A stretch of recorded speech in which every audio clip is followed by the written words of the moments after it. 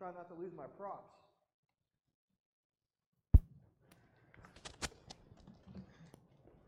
Can you all hear me?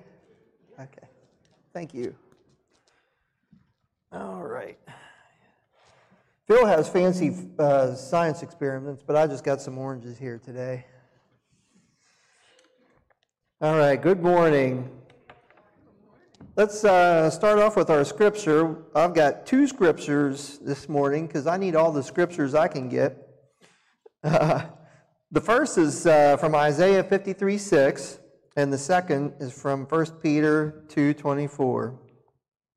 And I chose these to show that what happens in the Old Testament is usually a precursor for what happens in the New. Usually there's a connection between the two. So in Isaiah 53:6, it's an Old Testament prophecy about us and what Jesus would do for all of us. We all, like sheep, have gone astray. Each of us has turned to our own way, and the Lord has laid on him the iniquity of us all. And then in 1 Peter 2:24 in the New Testament, it explains that Jesus died not only for our salvation, but also for our healing. He himself bore our sins in his body on the cross, so that we might die to sins and live for righteousness. By his wounds you have been healed. This is the word of God for the people of God. All right. So let's get started with a prayer. And I promise I'll have you out of here before your lunch gets cold, I hope. Father God, we praise you and thank you for your promises and who you are to us. We praise you for all that you have done for us and for all that you will do for us. We thank you for Jesus and his sacrifice for us. Thank you for teaching us new things about you. May this message be used to build us up and grow our faith, our relationship with you, and our knowledge in you. Amen. So, a lot like the Uplift podcast that we do with Phil and Ian here, this might seem a little bit heavy, some of the things I talk about today, but I meant to do it in a positive way. It's part of what we're all made to do. To welcome God into our lives, to walk us through our practical situations. The fact that I'm up here is a sign of things to come for our church. I'm one of you. I'm not Phil, I'm not Ian. I still have a long way to go, and that's okay. But God is working in all of us to build us up to do and learn new things. So today, I want to talk to you about an orchard. So let's make this a little interactive. Close your eyes and imagine what an orchard of orange trees looks like to you. It's a healthy, green leaves on strong trees with lots of bright oranges on it. It's a warm place. Oranges grow in warm environments. It's a welcoming place. Maybe as you're thinking about it, maybe you can hear birds and bees flying around. You can smell fresh air and hear the breeze blowing through the branches.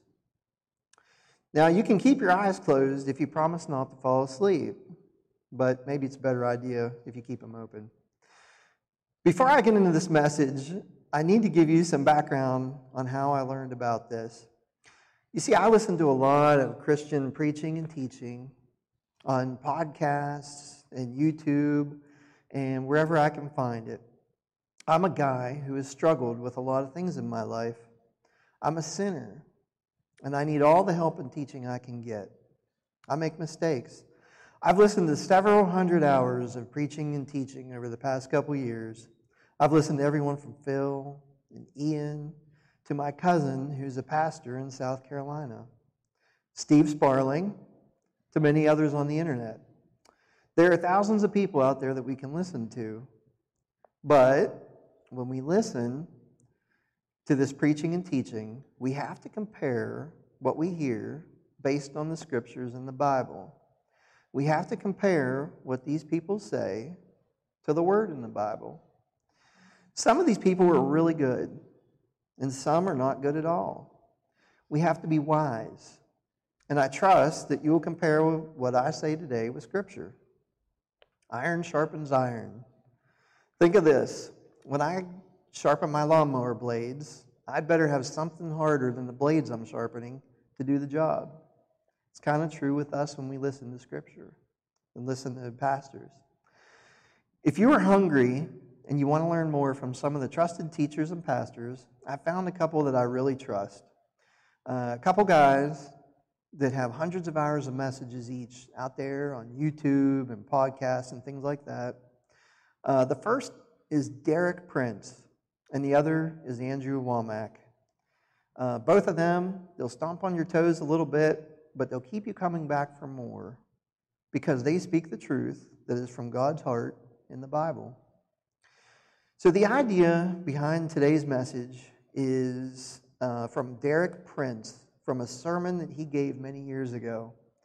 Now, Derek Prince, he was a grandfatherly-like kind of guy. He'd found Jesus in an army hospital during World War II.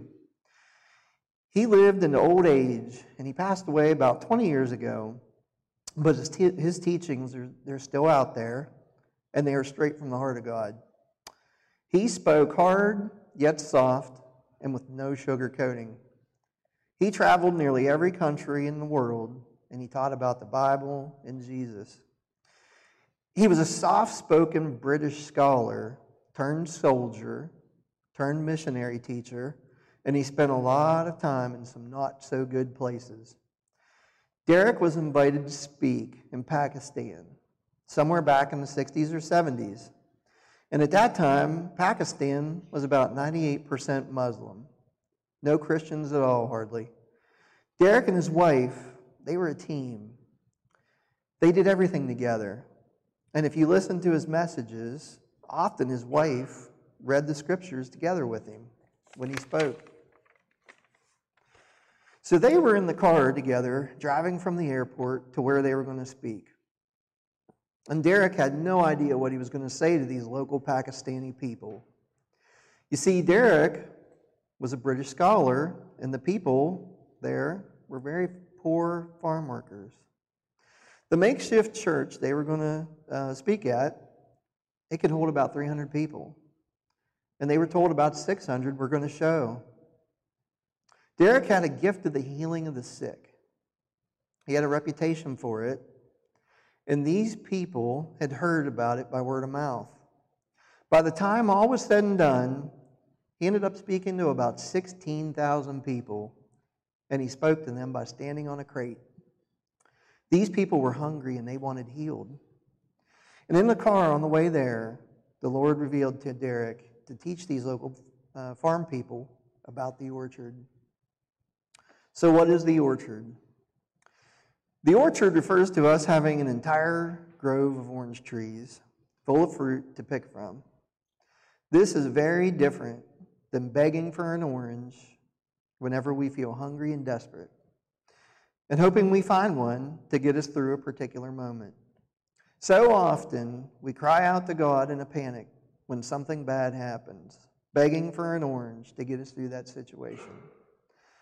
The orchard refers to the tending and the building of our relationship with God now, so that you have plenty of fresh fruit to pick from when you need it.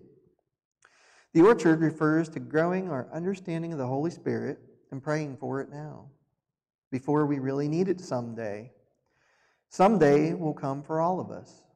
Maybe someday has already happened for you, and we can be sure someday will happen again. The orchard is what we grow within us so that we have what we need when our future situations come upon us. Those situations can be good or bad. It means setting our hearts to God and having our relationship with Him healthy and active now, and being prepared now for our future needs and doing future work. The orchard is knowing God, knowing His Son Jesus, who died for us, and knowing the Holy Spirit that lives within us. Tend those things like you would tend an orchard of trees to grow the fruit that you need to not just live, but to thrive with a power and authority to do new things. Some of us have not yet discovered our power and authority that God gave to us long before we were born. And I encourage you to check that out for yourself by reading 1 Corinthians chapter 12. Now, a little about me. I had accepted Jesus as my Savior back in 1992 when I was 15 years old during summer vacation from school. I'd read the Bible from cover to cover that summer. My cousin was a new Christian who led me to Christ. I'd read that Bible from cover to cover, and then I sat it down and I thought, that's a bunch of weird stuff that happened a couple thousand years ago. What does it have to do with me? I was into girls and fast cars. I needed gas money. And gas money, thankfully, was a lot cheaper then. I'm sure you can relate. But you see, I was fond spiritually and physically, unfortunately, of Big Macs and large fries. I was not looking for oranges or trees.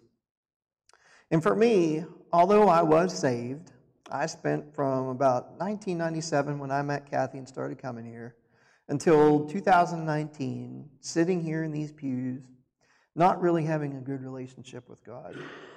I didn't pay a whole lot of attention to anything the pastors here were teaching about. I'd made that choice. We had some good pastors here, but I was not looking for oranges, let alone the orchard of trees that I needed. I was still living on that spiritual cheeseburger and French fry diet. My relationship with God was lukewarm at best for a long time. And then, in the fall of 2019 here, there were some depressing realizations about my life that hung over me like a cloud.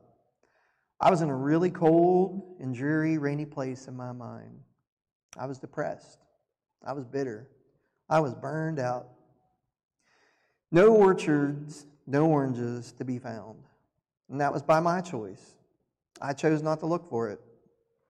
And this is embarrassing for me to admit, but to say that I was angry with God would have been a huge understatement. I blamed God for a lot of things that He did not cause. So about this time, I started talking to Phil and Ian about these things. I was seeking help. And gradually, I started listening to what they were talking about.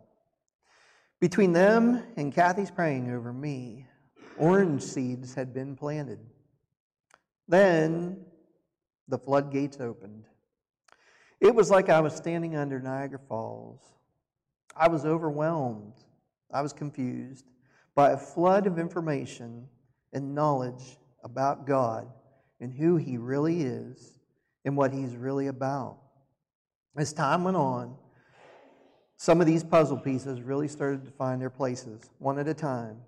Those orange seeds that had been planted had taken root and were starting to grow in this new soil. Now, what caused this flood of information in me? I did not know it at that time, but it was God working on me through His Holy Spirit. See, a lot of Christians have accepted Jesus as their Savior with the desire to get to heaven someday. But then, like I did, they sit their Bible down and they go do something else. I did that. I'd lived for a long time by the idea that God kept score on my report card.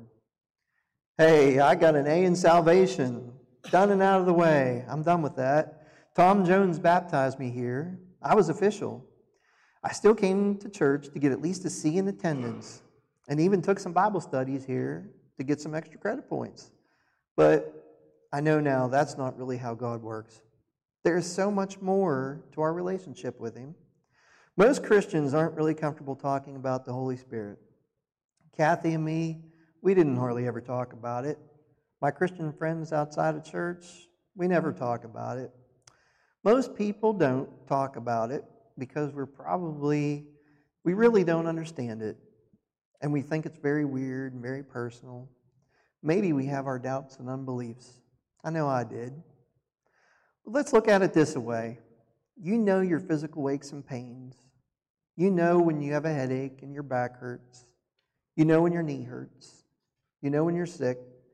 And you know your emotions. You know when you're happy. And you know when you're depressed.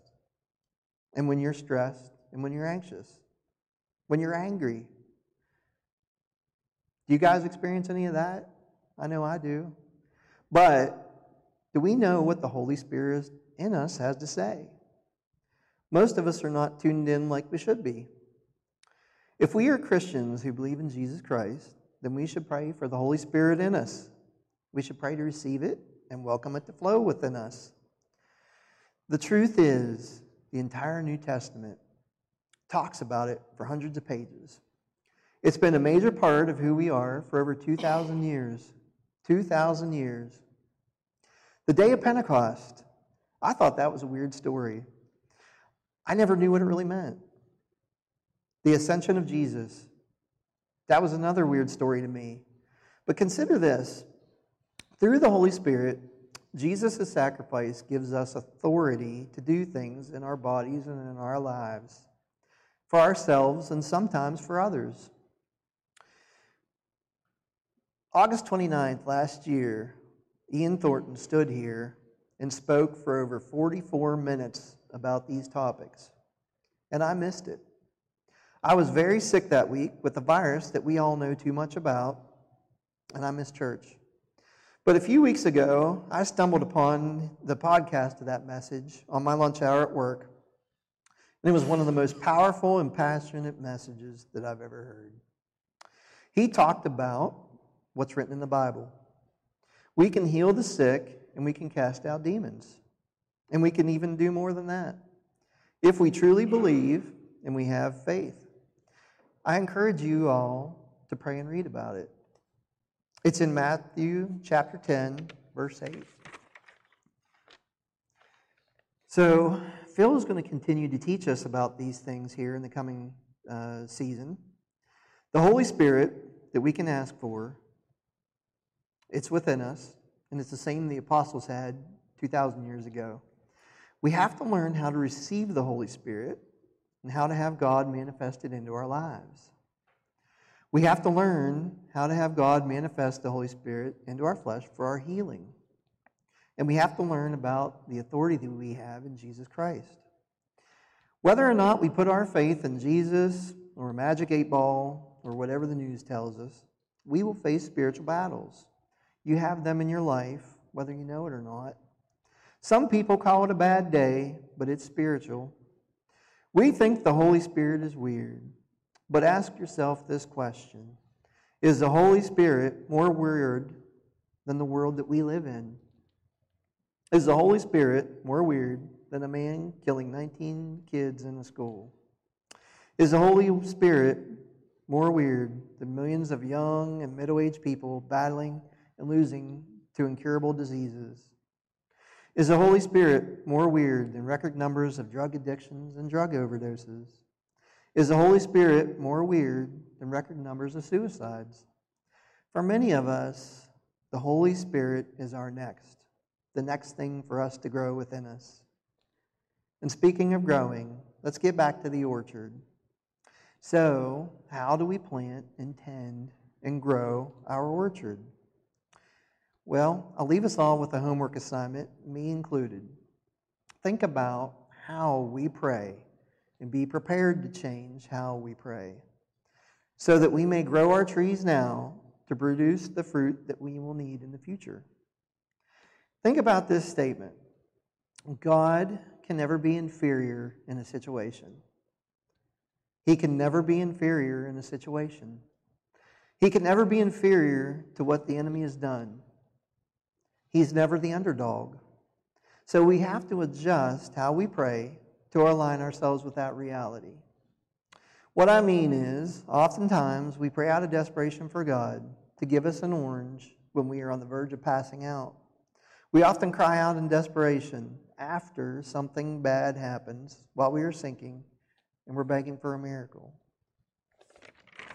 What if, instead, we were to pray and praise Him for a future result that is in line with His promises and what He has already provided to all of us? A result that we have not yet seen, but we stand in faith for. You see, we need ripe oranges when we're hungry, and it takes time and work to grow them. We should not count on Kroger's having our fresh oranges for us on the shelf when the famine hits. And we should not always count on Phil or even Ian to give us their oranges. Now, they're nice enough and they share with us, but it's time now that we grow our own orchards, our own oranges. We get to grow our own. So what does this look like in our world? How do we do it?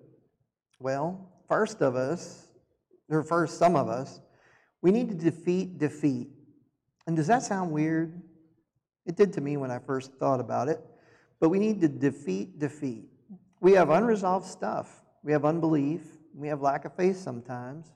And I'm still working on that myself. It's hard to plant seeds or grow trees when we already have our mind set that the seeds and the trees won't grow in our soil. We need to work on our relationship with God. So we start with praise.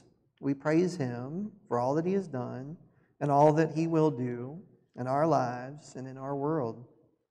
And then we pray to build and strengthen our relationship with God, and pray to thank Him for Jesus, and pray for the Holy Spirit to flow within us. These things will produce our oranges, the fruit that we will need. If you have a problem or an illness, pray for the future result of that problem or illness being past you. Pray for the future result of your problem being in your past. Ask boldly and ask from your heart. And finally, we must actively live our faith, which is living in expectation of a result that we cannot yet see with our eyes, living in the anticipation of the result that we cannot yet see. We must stand on this. That's what faith is. Pray that you will have all that you will need in your future. Ask boldly for it. Praise Him that He will provide it to us when we seek Him, and we choose to receive it. Pray for the orchard, pray for the oranges, and pray for your fruit. So please join me in my closing prayer. Father God, we praise You and we pray for an orchard, a grove of orange trees that represent Your promises, Your gifts, Your blessings, and healing miracles in our lives. We seek it boldly. We choose to receive it. And we pray for You to show us how to use the fruit that You provide to us. In Jesus' name, amen.